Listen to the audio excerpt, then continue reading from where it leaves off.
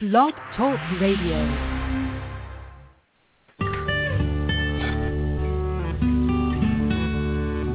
Perfect timing. The information discussed during the show is not intended to diagnose, treat, prevent, or cure any condition. If your pet is currently experiencing any medical issues, please seek immediate assistance from a licensed veterinarian.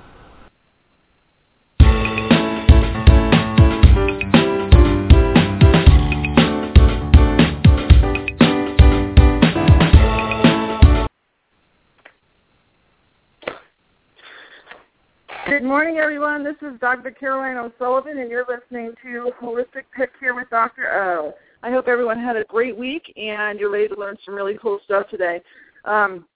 We are very, very fortunate today to have both Chad Hunter and Andrew from Hunter Canine with us today talking about rattlesnake avoidance training. Now, I know that this is something that many folks in my experience, be them students or clients or just conversations, don't even know that this wonderful service exists. And for us being here in Arizona, it's extremely important. And for other places, not only in the United States, but other places in the world, rattlesnake injuries, rattlesnake bites, and literally the fear of the owners about having their dogs getting bit by rattlesnakes and just not knowing what services are available to them is something that kind of keeps a lot of our four-legged friends from getting out and having some fun. So first of all, as always, I want to thank Gail Sylvia Global for letting this show happen in the first place, and for everyone that works for her that makes this happen every single week. Thank you, Austinette. I really appreciate your time and effort. And I want to ask everyone to like us on Facebook. I'm sorry, I've got a sore throat today, at Holistic Pet Care with Dr. O. Follow us on Twitter at Dr. O DVM. And you can stay up to date on all of the shows, all of the topics, and how to contact all of our wonderful guests. And then go ahead and give us questions and ideas for next shows. So with that, we are only allowed 30 minutes today, so let's get started. Good morning, Chad and Andrew. I want to thank you guys so much for your time and bringing this topic to the world. No problem, Dr. O. Thank you very much for having us. Oh, you're very, very welcome. Thank you very much. You're very, very welcome. Can you guys tell us a little bit about Hunter Canine? I know that I've heard, I don't know personally yet, rattlesnake avoidance training is just one piece of a really cohesive program and services and experiences that you guys offer. And I believe in my conversation with Andrew a while ago, I expressed my thoughts that I really appreciate what you do, because letting dogs be dogs, regardless of what their drives and traits are and what it is that they want to do and what it is they're born to do, and appreciating that and fostering that in a very positive way is one of the things that I'm a true believer in, but also sometimes have difficult times finding facilities or like-minded folks that run places like that. So I was real encouraged with my conversation with Andrew about what you guys are doing there. So would you like to tell people what you guys do at Hunter Canine, your thought processes, and how they can get a hold of you, since we're going to run a little bit short today? Sure. So we are a full-service training facility. Our primary service is a 2-week boarding and training program that we call a training retreat. And during that time, we work to overcome any sort of problematic behavior issues that owners are having with their dog. Whether it be just general obedience problems or territorialness or fearfulness and anxiety to aggression, we're able to help them overcome all of those problems. And we do that through a process of teaching the dog during their 2-week stay that they're here. And then we also do a lot of follow-up with the owners to teach them how to maintain and keep that training going so that it's long-lasting for them and essentially for the lifetime of the dog. As part of that, we like to offer a lot of other different things for the dogs while they're here to make their stay very comfortable. So we've got a lot of space here, and we're able to offer lots of play groups for them. We do lure coursing. We do agility. We do some protection training for dogs that are inclined to do so. We do herding. We have group classes. We're in the process of putting in a dock diving pool. So we really like to make the dogs stay here very nice and calm and productive, but also give them time to, as you said, kind of be a dog and explore the world and build their confidence through all these other avenues.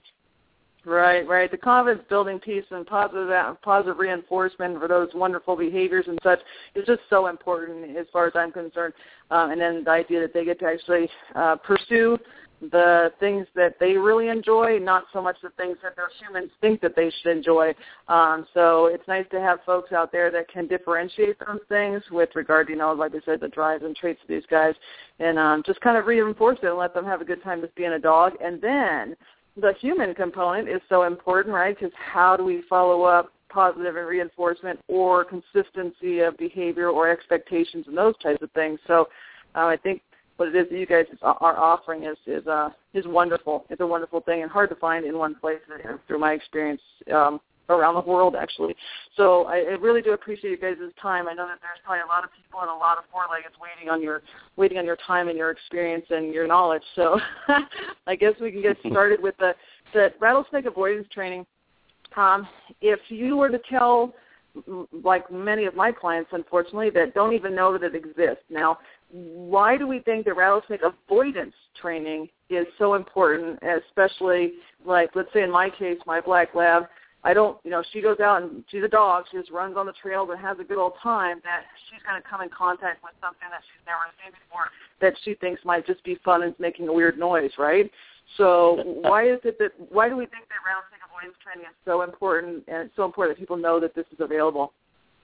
Well, like you said, Dr. O, that initially when we started the show, you had explained that dogs, have some natural tendencies to kind of want to, to be curious into things. So what that's based on is something called prey drive. And right. What a lot of people, whether they realize it or not, is that dogs are genetically structured to be prey-driven animals. So naturally, if they see something that moves, something that makes a noise, it's going to raise curiosity, it's going to build prey drive, and therefore going to want to, that dog's going to want to initially engage in that, in this case, a rattlesnake, which is not what we want. So to clarify, the rattlesnake avoidance training is basically you want to create a negative association with the snake, not to the point to where it is detrimental on the dog, but to where it's just clear to the dog.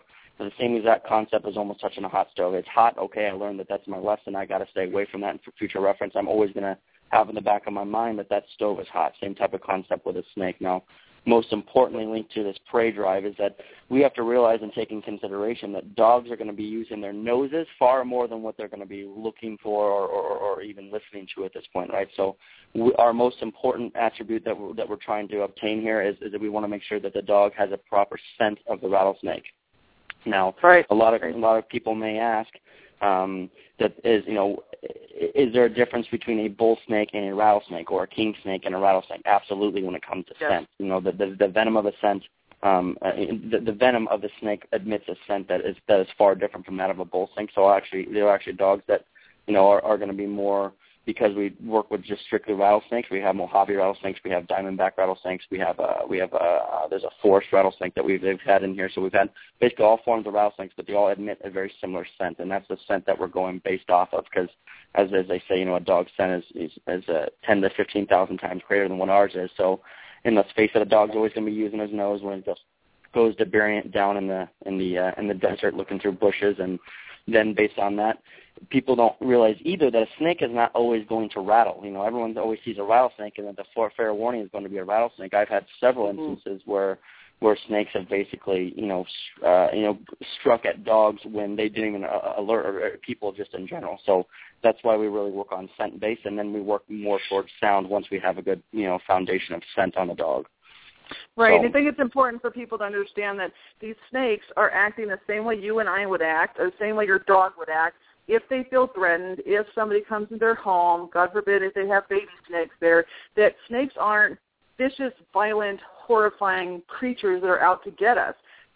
We're in their space, in their house, we've stepped on their front door or scared them or woke them up or those types of things. So the idea that this is, bad snake, good dog type situation, I don't believe that for a second. I think that if somebody came into my house and scared me, I'm not sure I would warn them before I reacted. So everyone's forewarned about that apparently.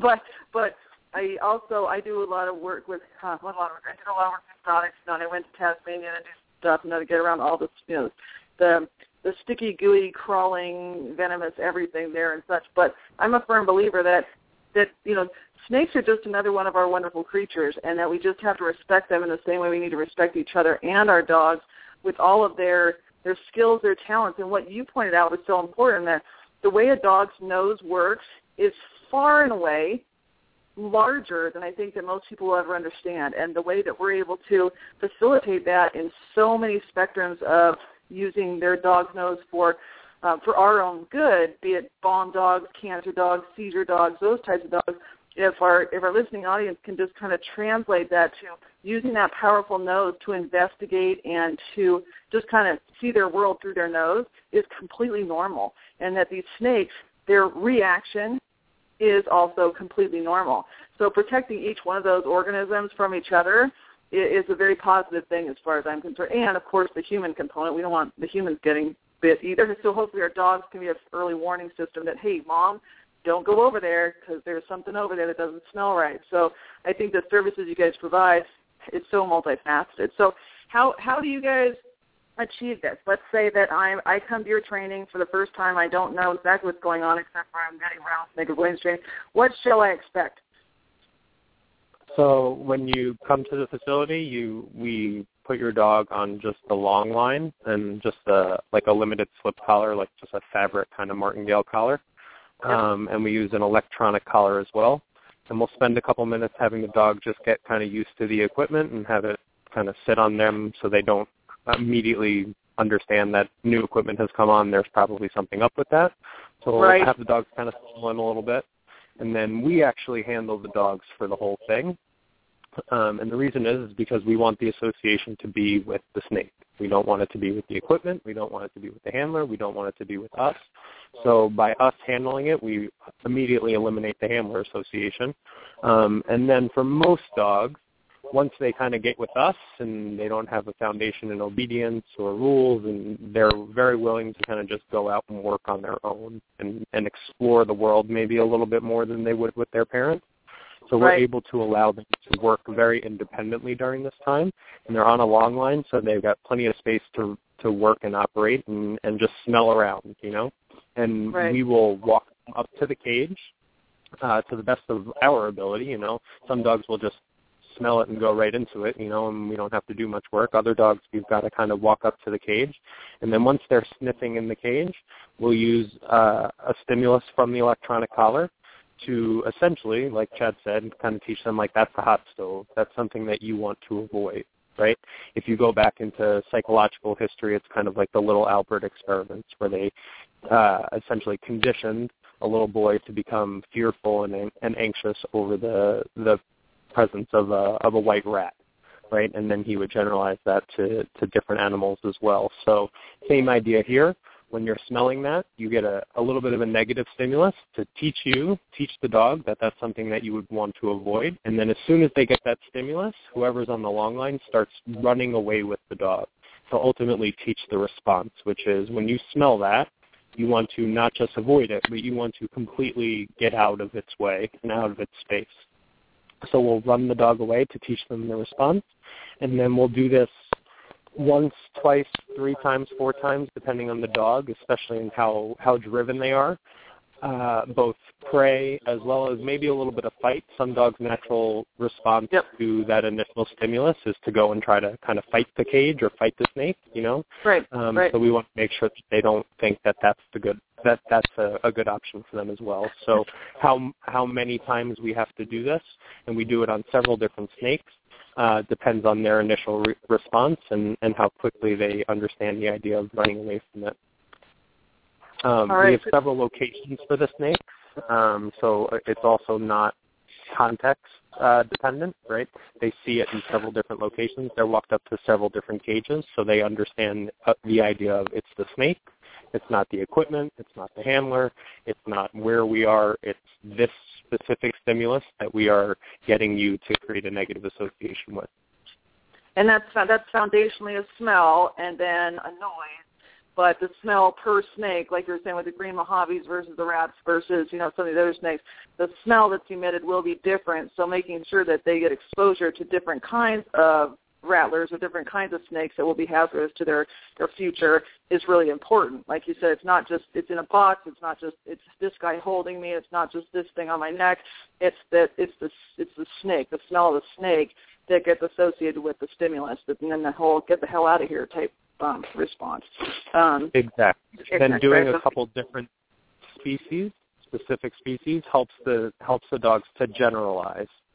So taking one specific stimulus and then applying that same rule to stimuluses that are similar, right? So if we go back to Pavlov's experiments, where he would ring a bell for dogs to salivate, eventually he was able to do that with several different sounding bells, right? And the dog just generalized the idea of a bell, right? Something ringing indicates food to me. So it's the same idea here, right, where we show them several different species of snakes, so they generalize the idea of the smell of venomous snake, you know? I couldn't agree with you more. It's funny because humans do it too, that whole generalization thing or the overgeneralization thing, you know, if this was bad, and I think about things like whether it's a police officer driving by or it's an IRS agent or it's that one piece of mail. I mean, this is pretty innocuous stuff, but it's an overgeneralization of this is bad or this is going to lead to no good and those types of things. So the idea that using that with a little Albert experiment is perfect. And then, of course, Pavlov. And these are things that folks, if you're interested in knowing what the little Albert experiment or, of course, Pavlov's dogs, as many people know that word but don't actually know the science and the theory that went behind those experiments. It's a good read, whether you do Dr. Wikipedia or you look it up on anywhere else. There's good information going in. If your brain and you want to know more information about the foundation of the thought process that goes through this, it really is quite perfect and quite well founded in history, in science, and long-term reinforced effects. Now, with that being said, how long do you guys feel the training, the avoidance or aversion training works for? Is it a dog-to-dog variation, or do you recheck them every year to make sure that they still don't want to be around snakes, or is it 2-year, 5-year, owner says they're acting weird? How do you guys keep up with that? No, absolutely. So kind of related to both is that it is based on dog, and it's based on a lot of time.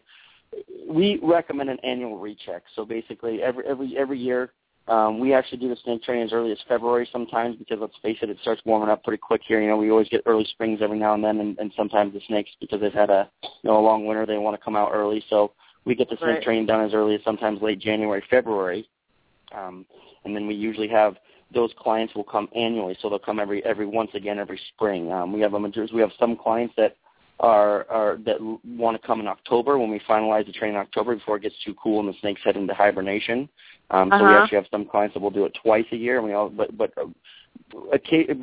realistically once a year. Now, obviously, based on on your drive of your dog. So we're talking about initial drive, and when I say drive, we're talking about the prey drive, what I was explaining earlier. So if I have, I'll use a breed for an example, like a Jack Russell Terrier, let's say. Those dogs are known to have a very high level of prey drive, right? And they also have what's called, a fight drive. So in other words, those are dogs that are initially, when they receive a negative stimulus from the smell or sound of a rattlesnake, as opposed to flight, they say, okay, you're the one who created a sensation around my neck, so therefore they want to take it out on the snake. So those are dogs that once we do get them through the training and make them understand that negative association, but still because they are such strong-willed dogs, always those terrier breeds. I've even had some Labrador retrievers. I mean, it's not even breed-specific anymore because, let's face it, there's so many breeds of dogs that have so many similar personalities these days and so many high-strung personalities. But if you have a very high-strung, very super prey-driven dog, is that I recommend that those dogs are checked every 6 months or so. I recommend in the spring, and then once again right in fall, right when fall starts, come in that, September, October time. But cool. There also are some instances where I've had some of my own personal dogs where I've had them snake trained when they were about 1.5 years old, and I never had them rechecked until about 4 or 5 years later, and they never skipped a beat, and it was an absolute same exact response as when they were, 4 or 5 years ago when I had done them originally as younger dogs or as pups. So yeah, and I think it really just depends on the dog. Inherent. Yeah, exactly. It's so inherent, that drive and like that fight drive and those types. These are inherent qualities, and with the work I do with constitution types, drives and traits, and those types of things, like you're saying, it's not necessarily a breed type, although they do have a predilection to do certain things, which is why we love them so much. But what you're saying is so important, that it's an individual thing, and that some of these guys, like you said, when snake causes stimulation, in these dogs, sometimes they're like, oh, game on, so it encourages that drive versus that, oh, crap, let's get out of here type thing. So it's so good that you guys are on top of that, be it yearly or twice a year, and offer people that and educate the humans as to how important that is. Now, we do have a question from a caller here, if you guys are willing to take one. It's a type-in. So the question is about the medical status of patients. Is there any harm with the training collars on patients with heart problems or seizure problems or other problems? So the concern is with the e-collar, the electric collar that you use for the stimulus.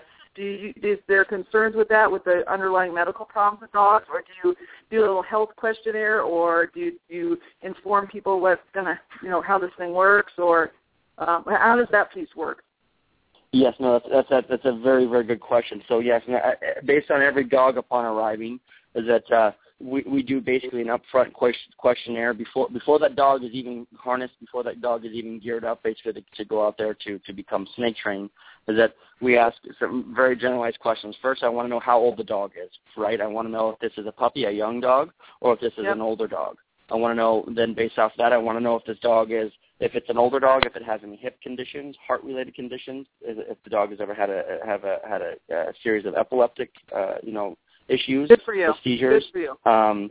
And I want to make sure that basically, now realistically, we've done everything from a 2.5-pound Yorkie was the smallest dog I've ever done, and I've done a 250-pound English Mastiff. So I've done pretty much every breed of dog possible, but also you want to create a stimuli based on, so let's say, I'll use, for instance, if I have 2 Labrador Retrievers, right? I see one's a little bit of a softer dog, a little bit more of a reserve dog, and I have the other dog, which is a very strong-willed dog. Right now, obviously, I'm gonna base my first initial level of correction based on that, kind of similar how I would in a situation with with the medical issues like we were talking about. So in other words, that if I have a dog that has been prone to have maybe some hip issues or some back problems, or because when that dog first initially gets that negative stimulus, that we want to make sure that dog can safely, because we need to make sure that safety is the first priority, of course. So we want to make sure that if that dog initially jumps, that we're able to do what's called catch the dog, which is not where we physically catch the dog, but where you're able to basically guide the dog if the dog jumps up, and keep the dog with the leash just from very gently from coming back down the ground too hard. It's little things like that, and you want to base a stimuli. Is that I'd much rather attempt to have a dog snake trained with very low level of stimuli, based on its medical background if it has a series of medical issues, and try to build a negative association that way by more of a continuous type of a response, negative response, as opposed to just one. What you call a momentary response. Does that make sense? Right. So basically, I want to create a negative association more kind of with that sensation of like a tingle. So we have to understand that the electronic stimuli it's not pain associated whatsoever. It's the same concept of you run your feet on a trampoline and you touch your finger on the side of the trampoline. It kind of gives you that shock.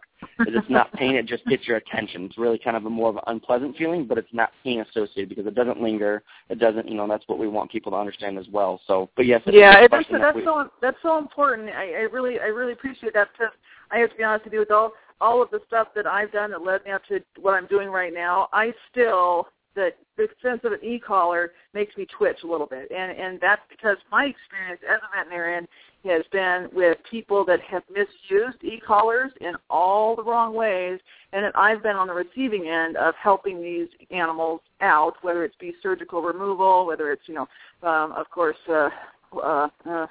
long-term ramifications with their personality and their fear, and a lot of times burns and those types of things. So I have to tell everyone that I have a bias with this, and it's so refreshing and so reassuring for me to hear you speaking in ways that you're explaining things as the whole rub your feet on the carpet, then shock yourself, that little zap, like, oh crap, it kind of wakes you up, versus some of the things that myself and maybe other people that are listening have seen when e-collars, electronic collars and stuff are used inappropriately, or bought at a store somewhere and used to correct everything on a patient, on a puppy or an animal that doesn't know what they're doing wrong. So e-collars like you're using, electric collars used by professionals for a certain purpose, as you guys are doing, I have to back it up 100%. And that is being said on the other hand that I usually have to, I don't want general civilians, to be perfectly frank with you, having these things in their hands on animals that haven't been properly trained by folks like yourself and or other people that understand drives and traits and positive and negative reinforcement, Lou Albert testing, and those types of things. So I just want to send out my appreciation to Chad and Andrew for caring and seemingly doing it right based on education, experience, and a dog-to-dog variation. I just love that. So I really, really appreciate that with you guys. That being said, we've got about 4 minutes. So Chad and Andrew, will you tell the world how they should get a hold of you if they want to know more about Hunter Canine, more about Rattlesnake avoidance training, and then all of the other things you guys offer with regard to lure training, and I like the dog diving is available soon, and things with our herding and the protection dog versus sporting dog training. Just take a couple minutes if you don't mind, and I couldn't more positively reinforce and support Hunter Canine with regard to this program they're doing, because on the other end of my conversation, I've seen rattlesnake bite wounds. I've seen these animals suffer from these things, and like they said, it's usually on the face and the front legs, and it's hard, and it hurts. So if there's a way that we can keep them from getting that and hospitalization and those types of things, I think this might be the way to go. So go ahead, you guys. Tell the world how to get a hold of you. Sure. So our website is www.huntercanine.com, and canine is spelled out, C-A-N-I-N-E. Our phone number is 480-719-3779, and you can also find us on Facebook at Hunter Canine, also spelled out again. We are located in Cave Creek, Arizona, and we have a 12-acre facility here that was built by Chad's dad by his hand. He's actually out there right now helping us finish that dock diving pool. So this was originally a nice, beautiful horse training facility that his mom ran, and when they moved out to California, it was converted over to a dog training facility, and since then we've made many upgrades to make this really kind of a heaven for dogs, Again, anything that you want to be able to do with your dog, we want to be able to offer that. We own and train Belgian Malinois and high drive dogs, so we understand drivey dogs, and we understand the need for providing outlets for those dogs. And different outlets for different dogs. Not every Malinois is a protection dog, Some are really good at detection. Some are great therapy dogs. So really finding what it is that your dog is good at or what your dog has a natural inclination to, and working through that and providing them an outlet so that ultimately any training that you're doing with them is more productive because they have the outlet for just their general inclinations. That couldn't have been more well said. I appreciate that so much. I run into many people that get a dog because they think it's cool, and they get a dog because they hear it can be a protection dog, and they get a dog for this, that, and the other thing, and they don't appreciate the drives and traits. They don't appreciate what goes into making sure that these guys have the life that they were born to have in a very positive way. So I really, really appreciate that with you guys. Now, in the last minute or so, how much owner involvement do you have in all of your training? I know that you have your camp, but you have our owners out there doing some lure coursing and those types of things? Well, absolutely. So even as part of that camp, even as part of the camp, a very large part of it is the follow-up training because we need the owners to be able to maintain consistency in order for that training to work. Outside of that, we do lessons, we do classes. We have people who come to lure coursing and agility just because they want something fun to do with their dogs, and we also have people who compete in those events and come to practice. And the handlers are always there. This place is quite honestly to do most of the days of the week, with just people coming in and out with their dogs, all working on different things, but all a piece of the puzzle because they are ultimately the ones who who own their dogs and who go home with their dogs and who have to live their lives with their dogs. So we make sure that they're a big part of it, that they get something out of all of the training as well. Beautiful. Thank you guys so much. We're at the end of our 30 minutes, and I apologize for that. We're going to have to do this again because we have so many more things to talk about. Once again, I appreciate your time, and all of our listening audience, have a wonderful week, and we'll talk to you next time about some really cool stuff that's coming up. And Holistic Pet Care with Dr. O will be live on YouTube at the end of next week. Once again, have a wonderful week. This is Dr. O saying goodbye. And thank you for having us. Oh, you're very, very welcome, guys. Talk to you very soon.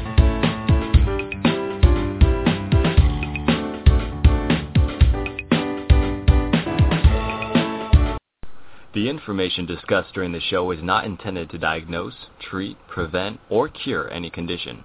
If your pet is currently experiencing any medical issues, please seek immediate assistance from a licensed veterinarian.